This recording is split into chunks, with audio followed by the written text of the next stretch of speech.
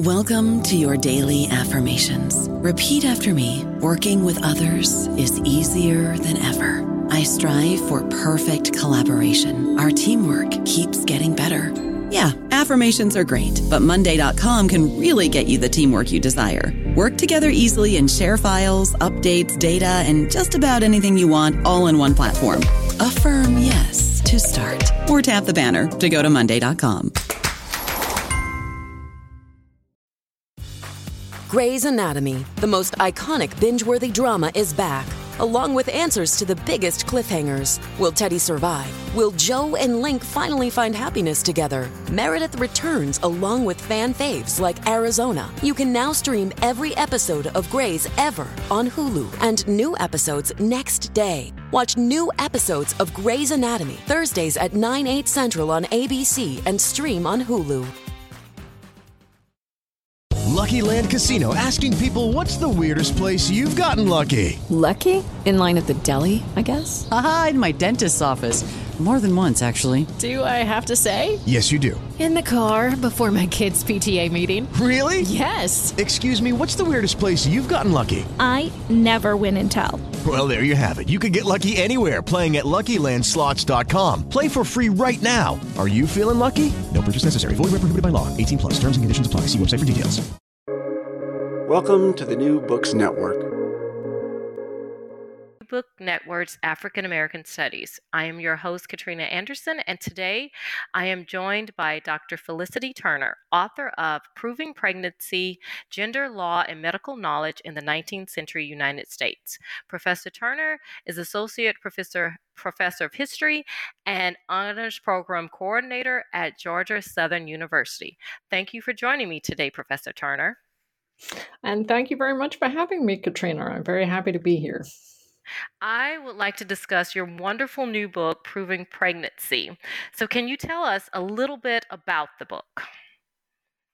Sure. In its simplest form, it's a history of knowledge. And more specifically, it's a history of sort of legal, medical, social, and cultural understandings of and ideas about, as the title suggests, pregnancy and childbirth, and of the female body in the 19th century United States. And beyond that, the book identifies who possessed that knowledge of female bodies and how that ownership or possession, for lack of a better word, changed over the course of the 19th century. And so I trace the shift that happens in the possession of knowledge about the female body over the course of the 19th century. And the book traces how that transformation happened. So it traces the shift, it traces how it happened, and then most importantly, it traces the significance of that shift. Now, why did you select law and pregnancy as your topic? And how did you become interested in this topic? Well, of course, given the current moment in the United States, it would seem a sort of very apropos topic. But I started working on this a long time ago and didn't necessarily know about the sort of current circumstances that would happen in 2022, 2023. I actually came to this subject matter through a novel, namely Toni Morrison's 1987 Beloved.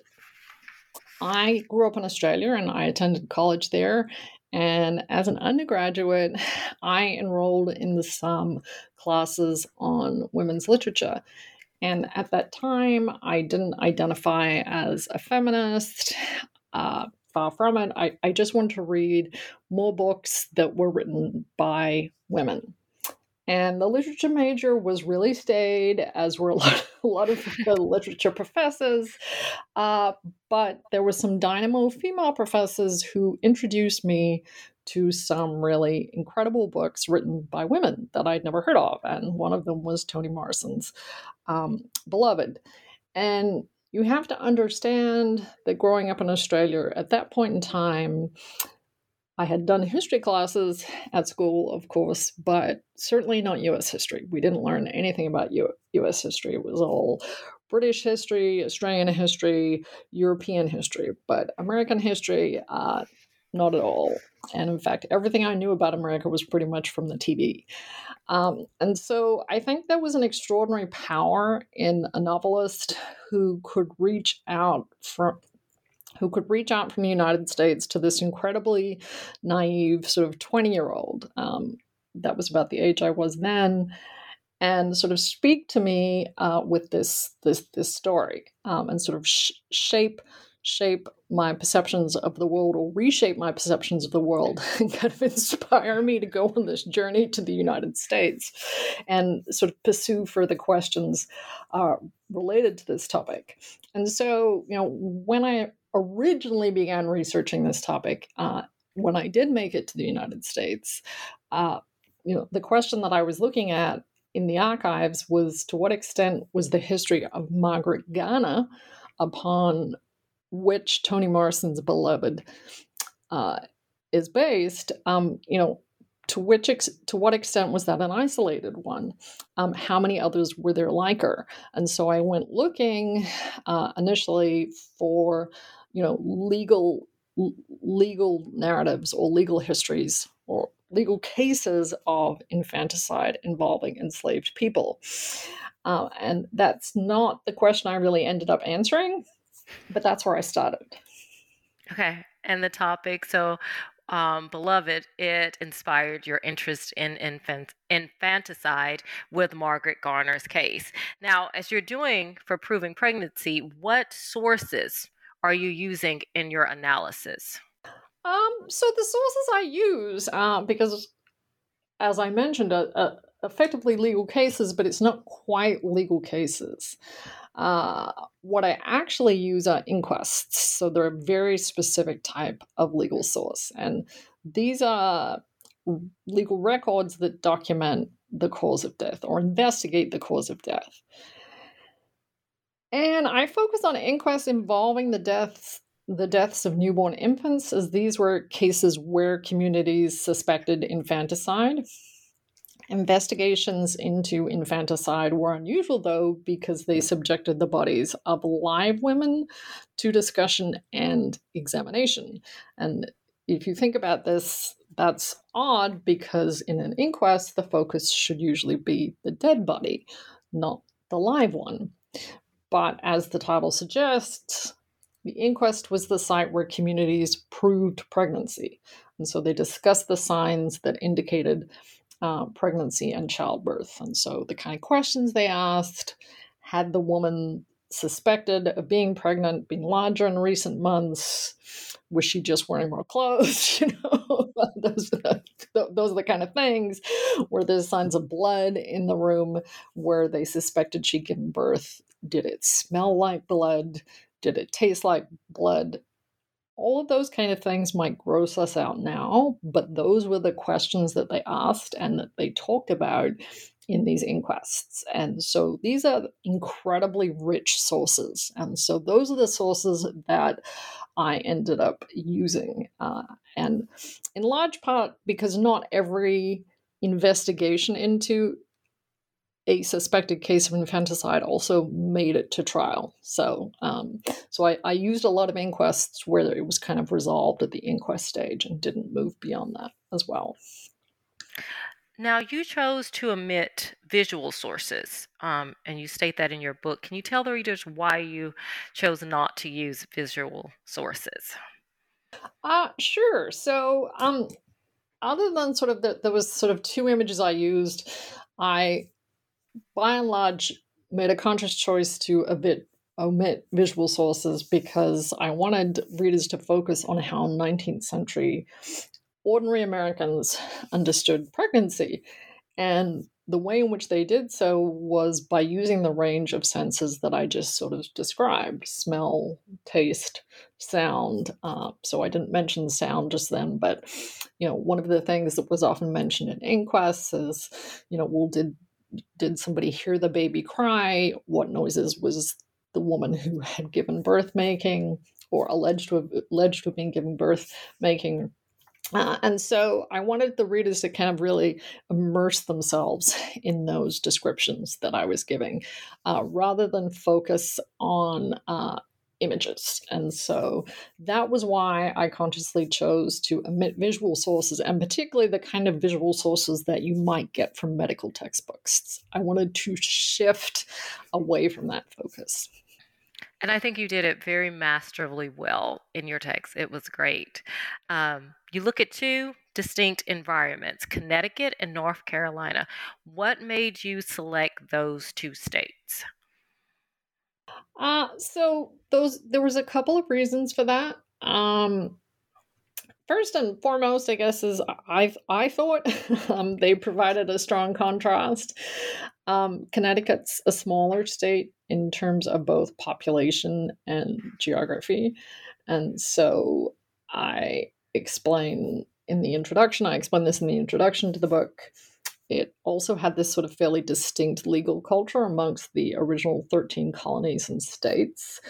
And it had a somewhat different trajectory in terms of the development of medicine. So, for example, what you might call the irregulars were particularly strong in that state for quite some time. So there was a particular group known as the Thomsonians, named after a doctor called Samuel Thomson. They were particularly strong in that state. But at the same time, they also had a very well-developed regular medical profession because of universities such as Yale, which had medical schools. North Carolina, in contrast, was a bigger state in terms of both demographics and geography, and it also had a much larger enslaved population, and it abolished slavery much later than Connecticut. I think Connecticut abolished slavery, I want to say, and it was either 1808 or 1818. I'd have to double check.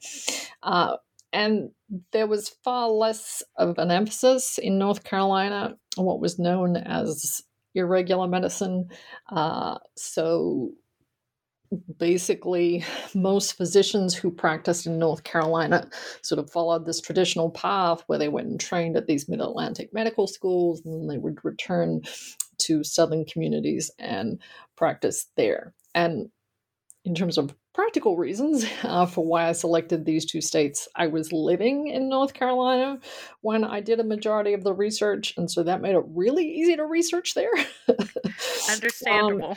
Yes, yeah.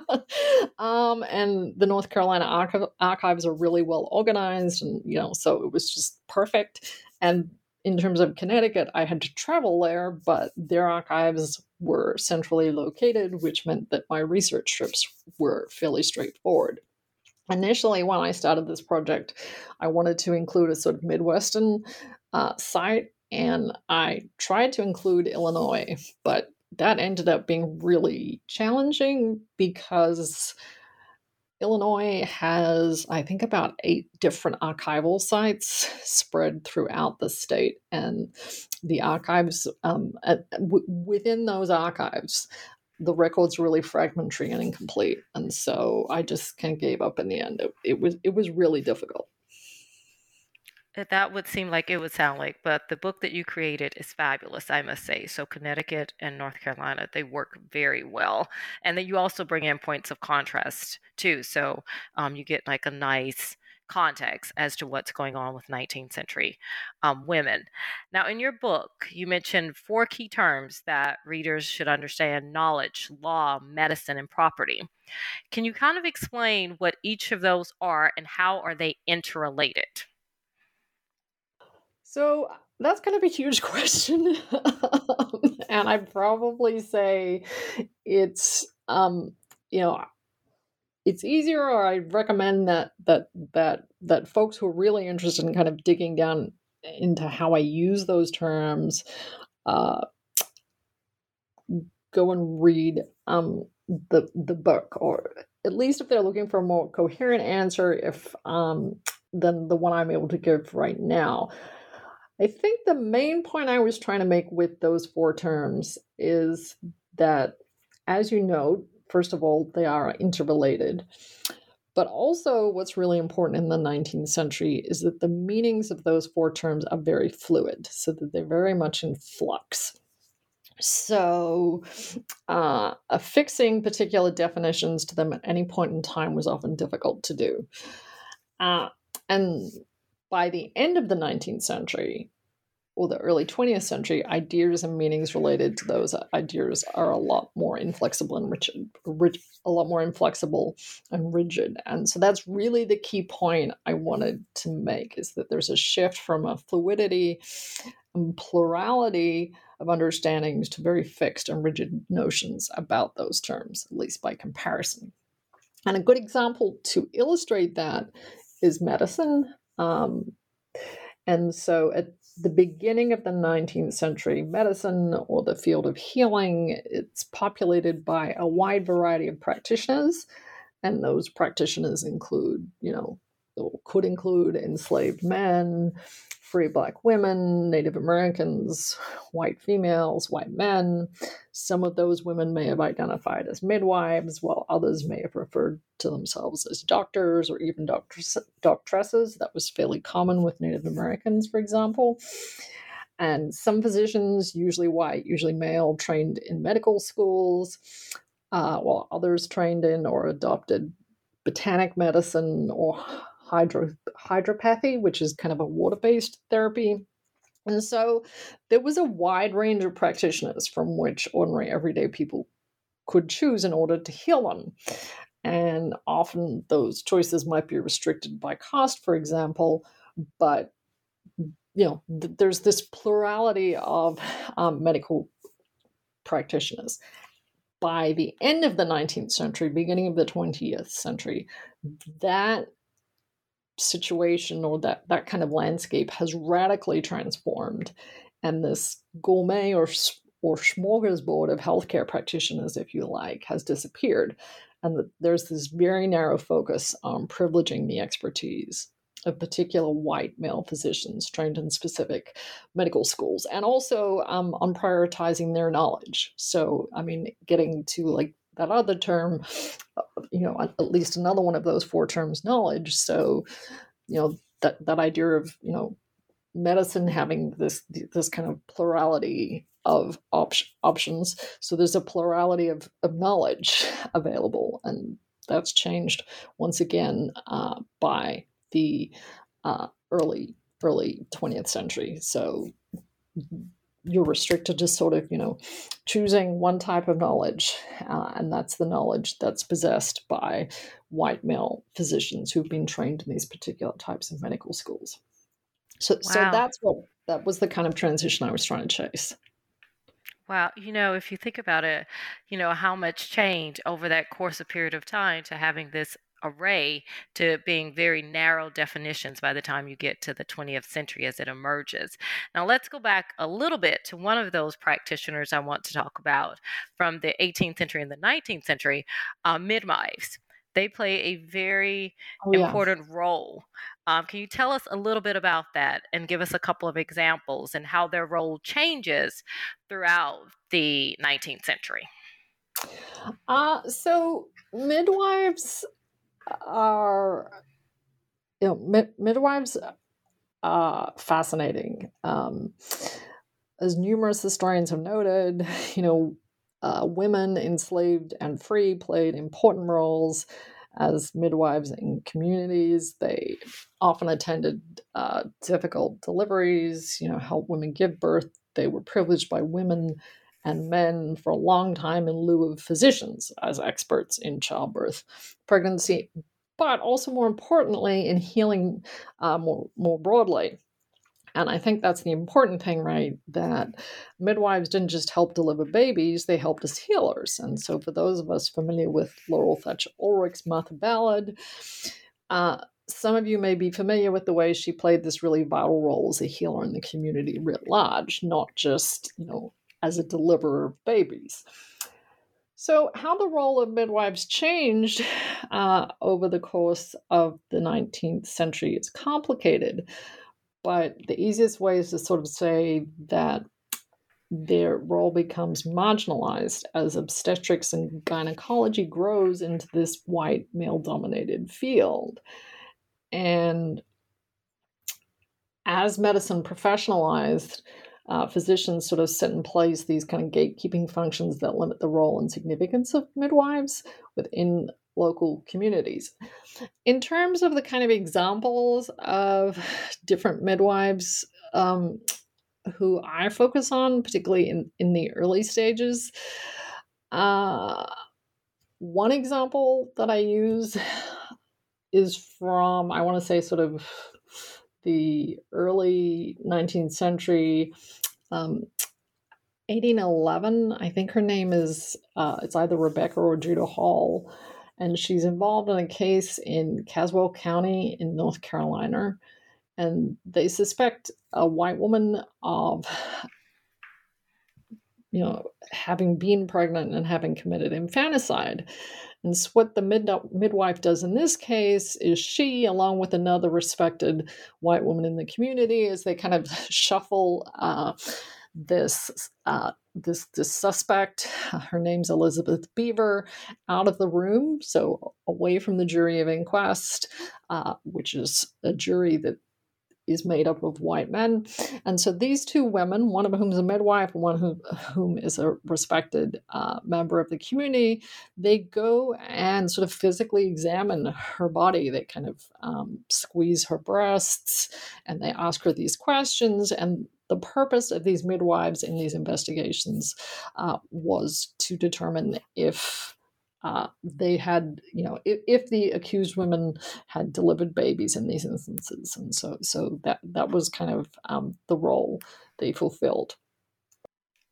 And that drastically changes as we move throughout the course. By the time we hit to the late 19th into the 20th century, their role has greatly diminished in terms of their importance. And you're also, in your book, you mentioned that there are also free Blacks, enslaved women who also come to the inquest and present testimony as well. Oh, yeah, definitely. So basically, the inquests are different forms to criminal cases. So that's something to keep in mind. An inquest is basically, another word for it is simply an inquisition or an examination. So the rules of evidence that apply in criminal cases that prohibit African Americans and enslaved people from testifying against whites don't apply in relation to inquests. And I'm certainly not the first historian to know this.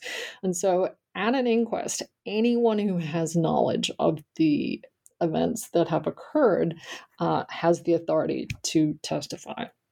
And so it doesn't matter if that person is enslaved. It doesn't matter if they're free Black. It doesn't matter if they're a child. So in some cases, there are young children who are able to speak about what they've seen adult women doing.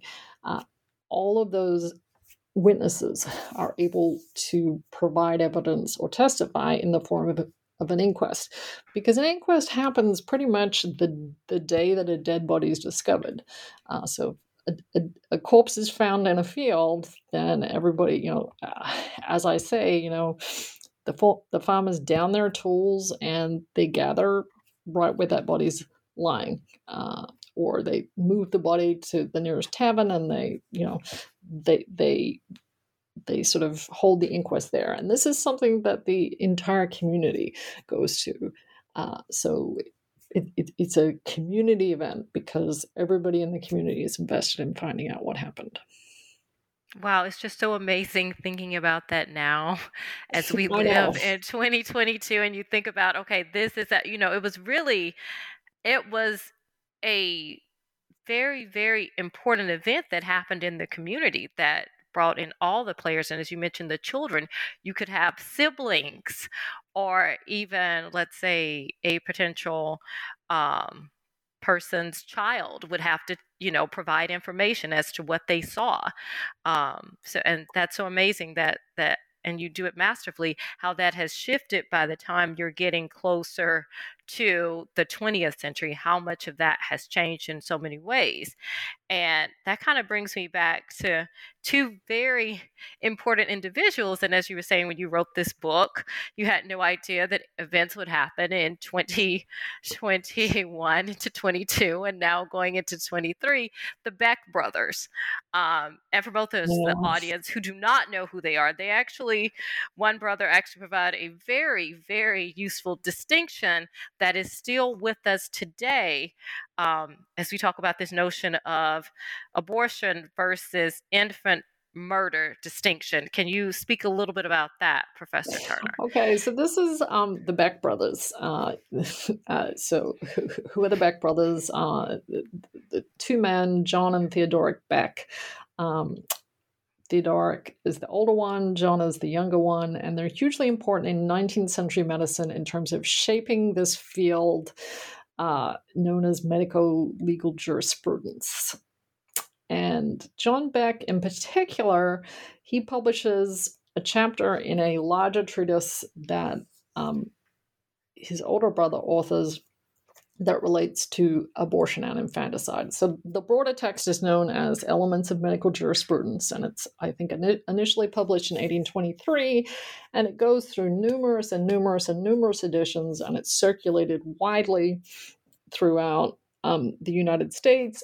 But even more importantly, it extends, or its influence extends beyond the United States. I mean, it's well known in European circles as well.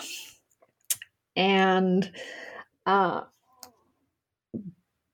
John Beck contributes to it, this chapter on abortion and infanticide, because that's what he did his research on at medical school. He wrote his dissertation about this topic. And why this is important is because if you look at the layout of this document, what you see is that of this dissertation, about 90 pages are devoted to infanticide and 10 pages are devoted to abortion. And, John Beck didn't think this was terribly important in the whole scheme of things. So as a physician in the early sort of 1820s, abortion's not something with which he or other physicians were necessarily greatly concerned. They're far more concerned with questions of, well, how do you prove infanticide? And then of the section that's related to infanticide, most of that is related to, well, how do you prove if the child was born dead or not? How do you prove if the fetus was born, alive or not? How do you prove if it actually drew breath? And so once again, what I found important about this dissertation is the lack of interest, if you like, in women's bodies. They were far more concerned with the corpse, and so that's a big distinction between events today, I think. Today that they're still kind of asking those same questions, but there seems to be a lot more focus, if you like, with regulating women's bodies, whereas back in the 1820s, far less of a focus on that. And this is consistent with what it was like at inquests. If doctors did attend inquests, which they did at the invitation of the jury of inquest, they weren't there to look at women's bodies. I mean, that's what midwives did. Doctors were there to look at the corpse of the infant and to make sort of decisions about that. Wow. And going off of what you just said, we're talking pre-Civil War, because this does change over time, but you have the lawyers versus the doctors in the court system.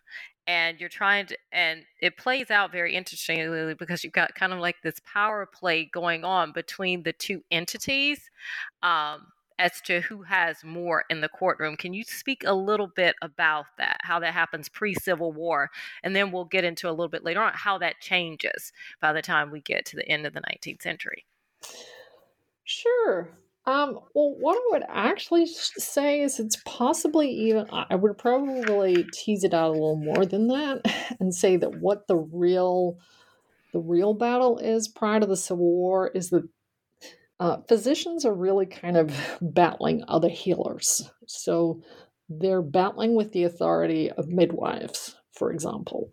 And so because physicians are circulating in this universe prior to the Civil War where there's a range of healers available to people and midwives are held in such high authority and such high esteem, they lack credibility in the courtroom. Okay, and so midwives, for example, their word may be more valued by lawyers than that of a physician. And so, so women hold greater authority than men in those environments because they know more about pregnancy and childbirth. And so this is the problem that physicians face in this pre-Civil War period. I don't know about you, but I'm very busy and I don't have a lot of time to cook. That's why I subscribe to Factor. Eating better is easy with Factor's delicious, ready-to-eat meals. Every fresh, never frozen meal is chef-crafted, dietitian approved, and ready to go in just 2 minutes. You'll have over 35 different options to choose from every week, including Calorie Smart, Protein Plus, and Keto. These are 2-minute meals. Factor meals are ready to eat and heat, so there's no prepping, cooking, or cleanup needed. They're flexible for your schedule. Get as much or as little as you need by choosing your meals every week. Factor is the perfect solution if you're looking for fast, premium options with no cooking required. Sign up and save. We've done the math, and this is important. Factor is less expensive than takeout, and every meal is dietitian approved to be nutritious and delicious. Head to factormeals.com/NBN50 and use code NBN50 to get 50% off. That's code NBN50 at factormeals.com/NBN50 to get 50% off. Wow. So it was that during this period, as we're seeing that women possess, or at least the appearance, given their experience during this time, because you don't have this medical profession that's established, women's knowledge oftentimes trumped, in many cases, the medical practitioner's knowledge, say a doctor, during this period, especially in an inquest early on. Yeah, definitely. And that was definitely the case. So women were considered the experts, and so they could easily speak out and sort of say, well, we're the ones that, or our opinion is that, either she has or she has not given birth to a child, and or the baby was or was not born dead. So physicians were consulted, but they were not considered experts, and so that will change over time. Right, and this is also, as I'm thinking, as you're saying, that this is related to who has access to the women's bodies, especially during this time, because as you mentioned, the doctors, they're more interested in the corpse, whereas the midwives, they're the ones who are looking at the women's bodies during this period. Yes, though I think this is something that you and I discussed prior to the interview. This is complicated by race. Yes. So that's definitely complicated by race. So the main thing to sort of keep in mind during this period, this sort of pre-Civil War period, is that in terms of white women's bodies, it's mostly women who have access to those bodies, though wealthier women are beginning to invite doctors, professionally trained physicians, into their birthing rooms if they think those doctors can help. And that's happening, or more likely to be happening, in urban areas, in places like Philadelphia where doctors are more common. So that's beginning to change. But I mean, that environment there is, where women have the power to choose to invite men into the birthing room.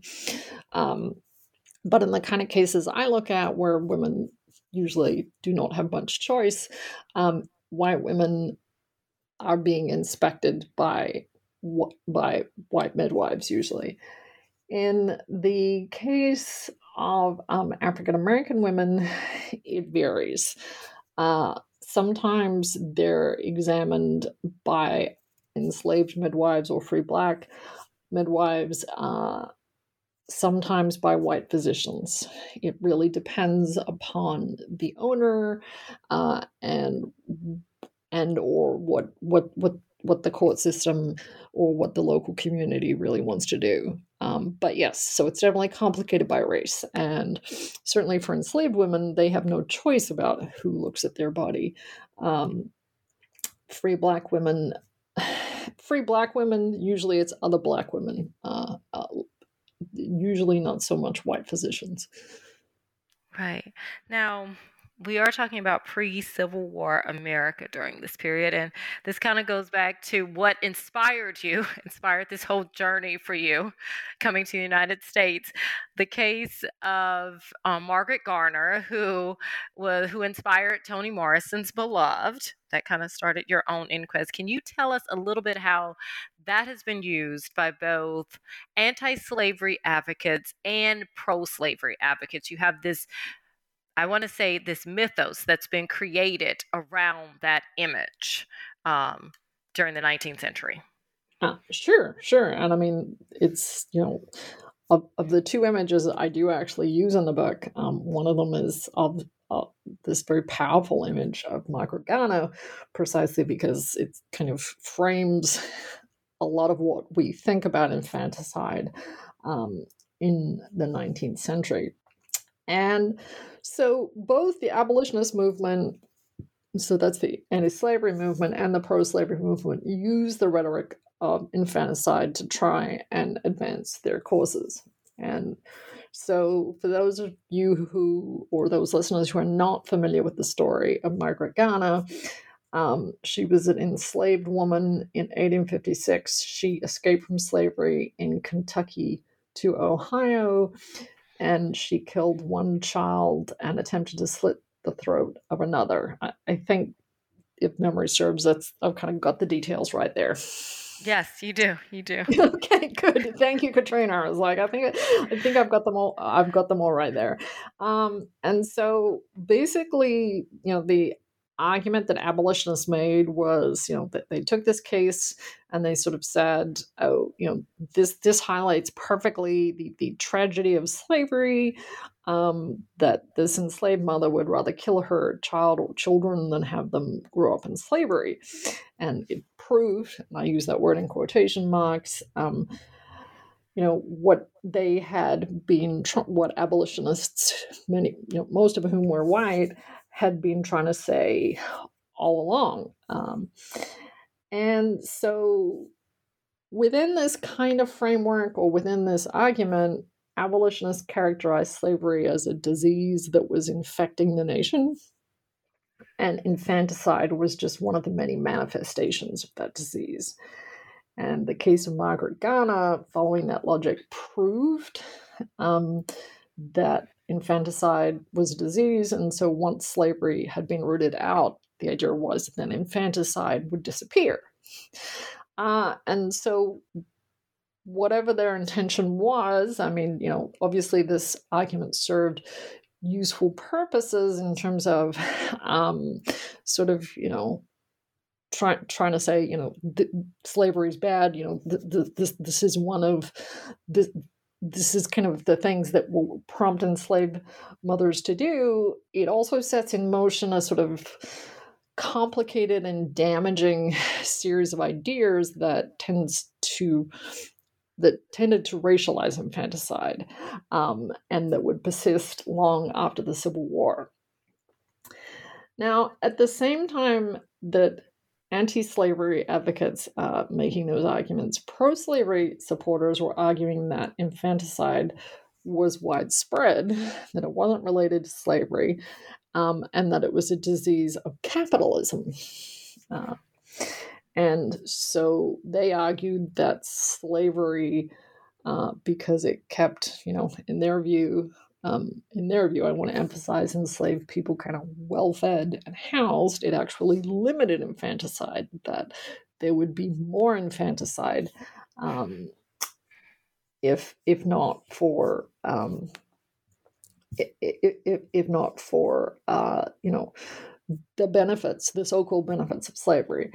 And so this argument, too, would prove problematic because it was setting up a dynamic that pro-slavery supporters could and did use after emancipation, or freedom, to demonstrate exactly why, in their minds, African Americans were not worthy of freedom. And so I'm happy to talk more about those ideas, but they do play out. They kind of set these arguments up without perhaps realizing they're setting them up, and then they play out after Right, slavery. and I have to say, Professor Turner, some of them unfortunately still persist today. Uh, Yes. which and it wasn't, especially I think on the abolition part, it wasn't their intent to do this. And I know from my own research, the idea and the mythos around Margaret Garner, it went international during the 19th century. But Yes. as you were saying, as freedom changed things post Civil War, ideas about Blackness and motherhood are largely influenced by those images. So can you speak to how this idea after emancipation, this idea about how infanticide in some ways became tied to the former enslaved population, these notions of Blackness and what that meant, and how that's ideas about Black mothers during this time that were used post emancipation? Sure. So both camps have basically, and by both camps I mean the sort of abolitionists and the pro-slavery people, they have sort of established this pre-existing rhetoric prior to the Civil War that linked race to infanticide. And so when slavery is eliminated, this rhetoric kind of transforms and sort of simply slips into place. So for anti-slavery activists, what happens all of a sudden is that it wasn't that infanticide was a disease or a product of slavery. It's like, oh, well, actually, infanticide was a product of Blackness.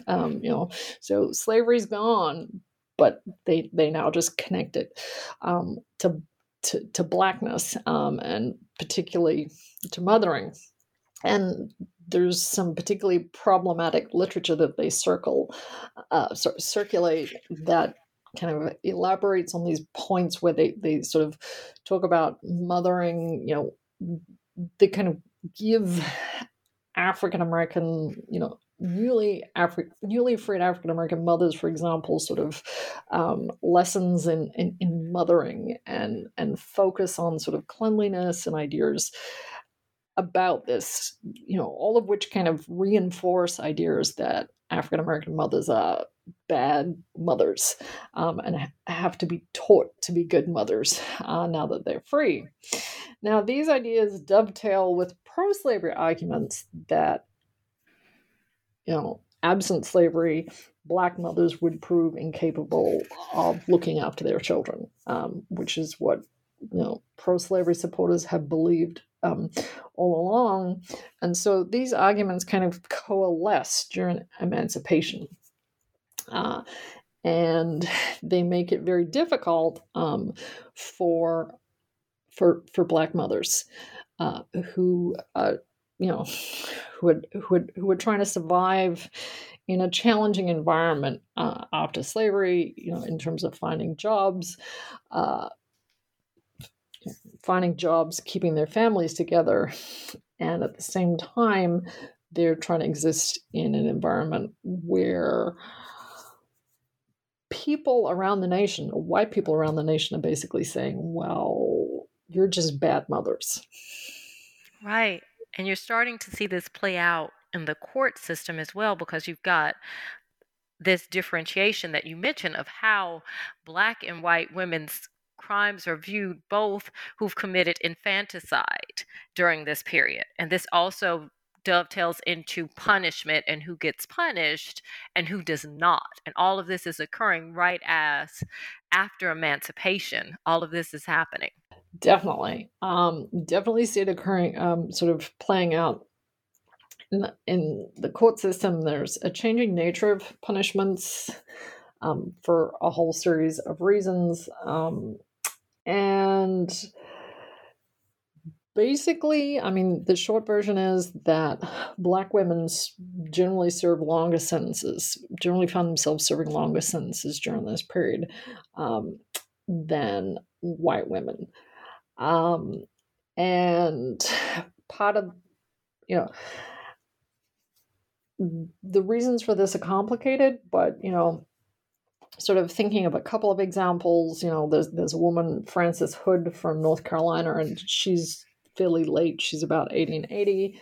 And then another woman, Mary Davis from Connecticut.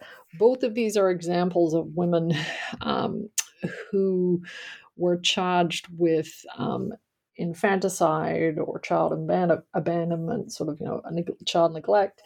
And in both instances, these were African American women. They served lengthy prison terms, which, when compared to most white women who were convicted of the same or similar crimes during this period, these sentences were much longer than they generally were, as well than they would have been prior to the Civil War. And this is in part because there's an increased focus on incarcerating Black bodies in this era of freedom. And this is particularly pronounced in the South.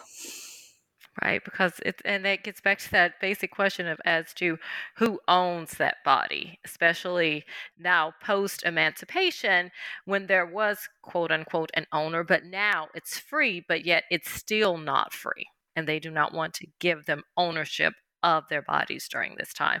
And as I'm thinking about this, as we're talking, there's different excuses, whereas during this time you will have a white woman who's committed infanticide, and I think maybe it's related to class too here, that may be, there's an excuse, she's more of a victim, whereas with the Black mother, there's this idea of inherent guilt. There's something wrong with her for committing the same crime. You see this starting to play out, especially in the media, especially in the narratives that are going on in the 19th century newspapers as these crimes are being posted and written about, which is definitely helping to shape opinion about who should or should not, who has guilt and who does not, and who should suffer those punishments during this period. Oh, definitely. I would agree. And I mean, the newspapers are fascinating to read because you will find reports. In fact, I did find reports about infanticide committed by a white woman and a Black woman on the same page of a newspaper. And, these women are described in different ways, or the crime is described in different ways. So first of all, at a basic level, white women are never identified as white. Right. The race is not stated. But non-white people, race, or non-white women, the race was always stated. And their crime was, the kind of adjective that was used was a horrifying crime, or, sort of disgusting crime. Whereas a report of infanticide involving a white woman tended to be simply factual, if you like, dead baby discovered in a field. And so these were the kind of contrasts that you would find in terms of newspaper reporting. So one type of reporting was intended to horrify and sort of create this image or reinforce this image that Black people were in some way something to be frightened of, whereas the other one was sort of to downplay any threat that might have been represented by whiteness. Right. And all of this, you've got emancipation, you've got this ideas about Blackness that are circulating during this period. All of this is happening at the same time that you're having the professionalization of medicine. So you have yet another layer that's adding into the mix of this picture and this narrative that's being created. And you mentioned this term, and you spoke about it a little bit earlier, the regulars. And so you're starting to get the medical professionals it's definitely becoming a field now at the same time as all of this is happening. And this is also going to shape the narrative of what's going on with Black and white women during this period. Sure. And so, yeah, it's definitely becoming a lot more of a field. And so there's a lot of debate within the history of medicine and the history of healthcare about the use of sort of these two opposing terms, the regulars versus the irregulars. But it's kind of hard not to fall into using these terms, although they're problematic. But basically, the regulars were, and still are, if you like, the physicians who ended up defining what the parameters of medicine should be, and in many ways still are today. And so that was, you had to be licensed, you should be a member of and by license, I mean licensed with a state medical board, should be a member of the American Medical Association, had to attend a certain type of medical school with certain types of training. And so what will happen in the early 20th century, I don't talk about this in my book, which finishes up about 1880, but in the early 20th century, they basically go ahead through this particular process and close down a whole bunch of medical schools for African Americans, for women, for Jewish doctors. So, I mean, when they talk about particular types of medical schools, you can see how they're sort of narrowly defining that, and successfully restricted sort of surgical privileges in hospitals to people who meet these conditions. And so these are the kind of physicians that they're defining as the regulars. And the reason that they're doing this is they're making it more and more difficult for the irregulars, so those who don't meet those conditions, to practice medicine. And so this is all happening at that time. What they're also doing in concert with this is basically more vigorously prosecuting people who represent themselves as physicians, or who represent themselves as physicians but don't meet these parameters.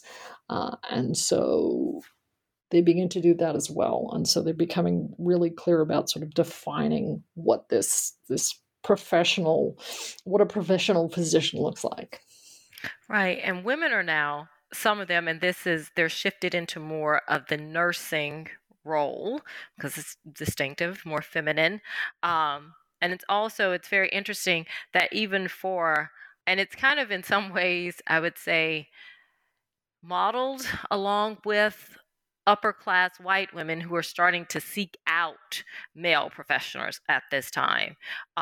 Doctors, they're the ones that they are going to, which is also lessening the role of women over the course of the 19th century. They're seeking out more what you would call the regulars to be the ones as their medical practitioners during this period as well. Certainly. So, yes. So I would say that there's sort of this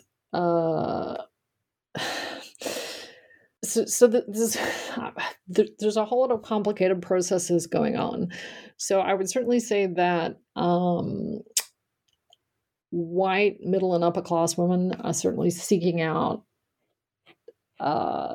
sort of physicians, those kind of physicians to be their doctors.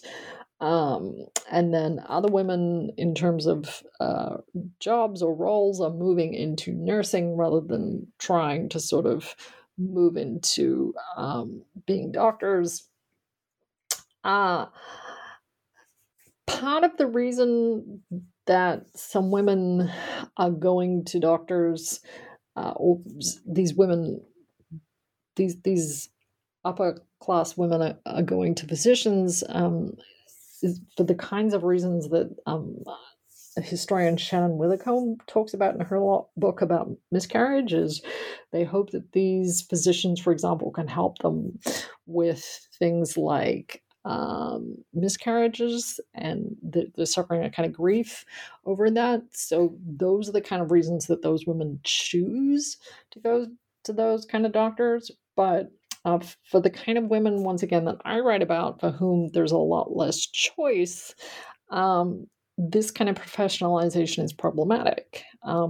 They don't really have so much choice. They find themselves having to be examined by these white male medical doctors, for example.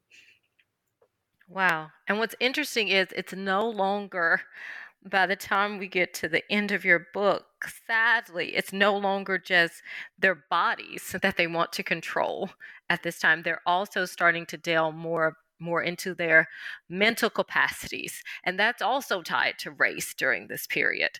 So can you speak a little bit about that? Sure. So what I would say is, because men are active, the medical profession, which is by now sort of dominated by men, is actively working to restrict female access to that medical profession. One of the things that they're doing is sort of saying, well, women don't really have the mental capacity to practice as physicians. And in part, the reason for that is because they have a uterus, and that prompts them to act in ways that are slightly deranged every month, this sort of or hysterical every month. So, and this makes them less mentally capable of being a physician. And so these are the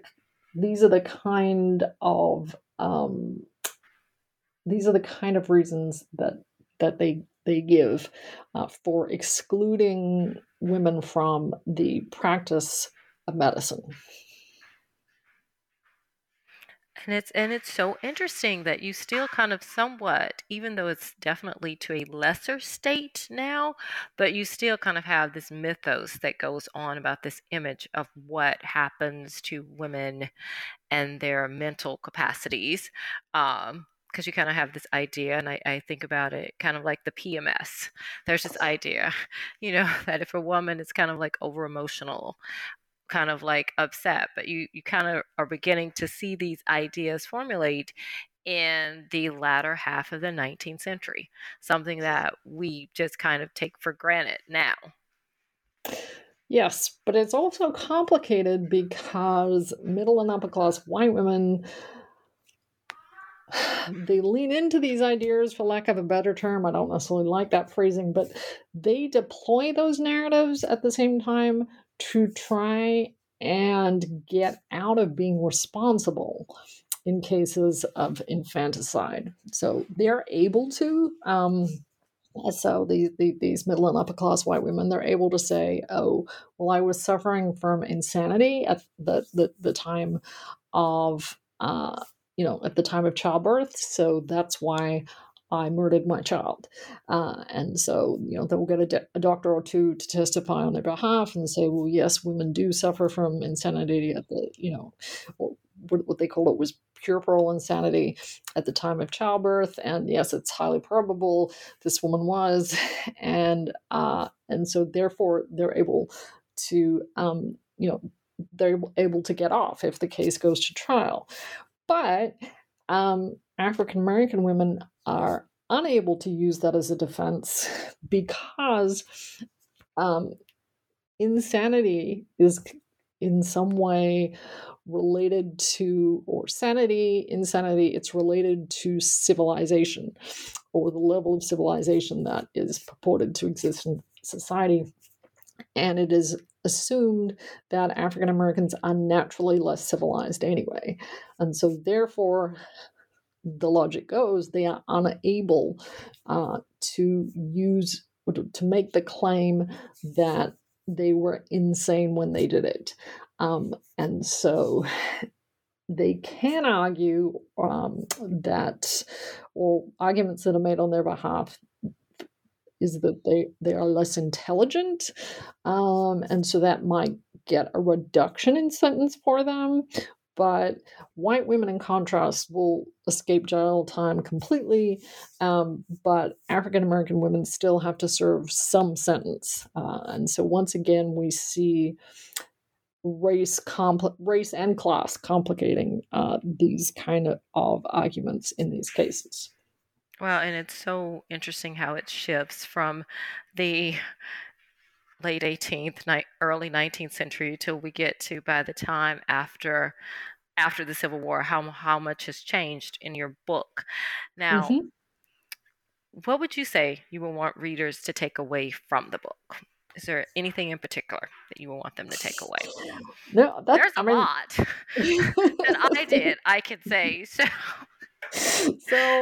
that's a great question. I should probably ask you what you take away from the book. But I want to say that the argument I make in the conclusion is that one of the enduring legacies of sort of middle and upper class white feminism in the 19th century is that they didn't realize the value of the property or the value of what they possessed in terms of knowledge about the female body at the time, at the beginning of the 19th century. And they became so focused on a different type of property, basically kind of gaining voting rights, owning the kind of property that was owned by wealthy white men, that they overlooked the fact that they were kind of losing control of this knowledge that they already owned or possessed, if you liked.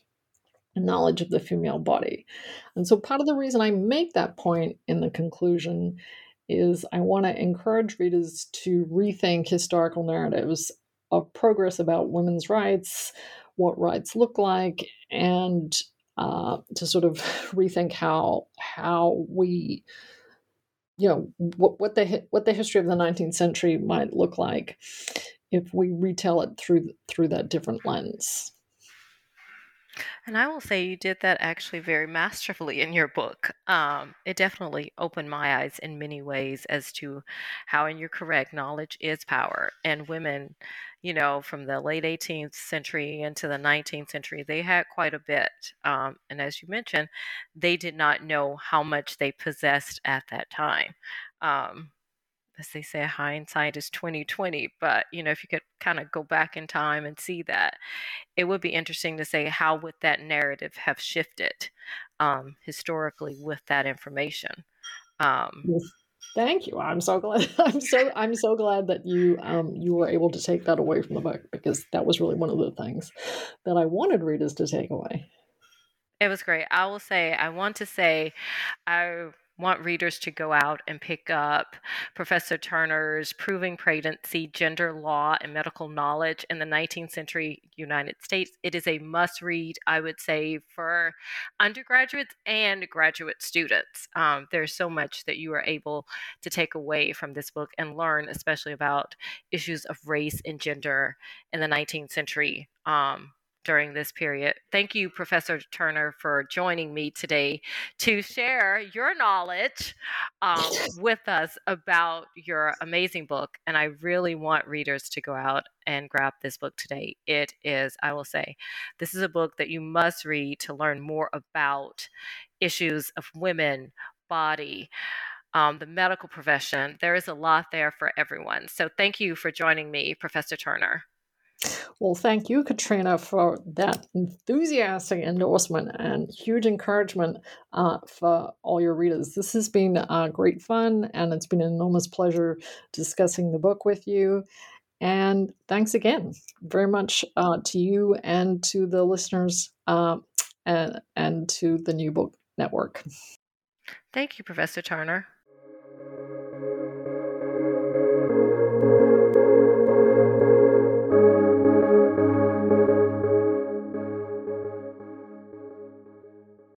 Lucky Land Casino, asking people, what's the weirdest place you've gotten lucky? Lucky? In line at the deli, I guess? Aha, in my dentist's office. More than once, actually. Do I have to say? Yes, you do. In the car before my kids' PTA meeting. Really? Yes. Excuse me, what's the weirdest place you've gotten lucky? I never win and tell. Well, there you have it. You can get lucky anywhere, playing at LuckyLandSlots.com. Play for free right now. Are you feeling lucky? No purchase necessary. Void where prohibited by law. 18+. Terms and conditions apply. See website for details.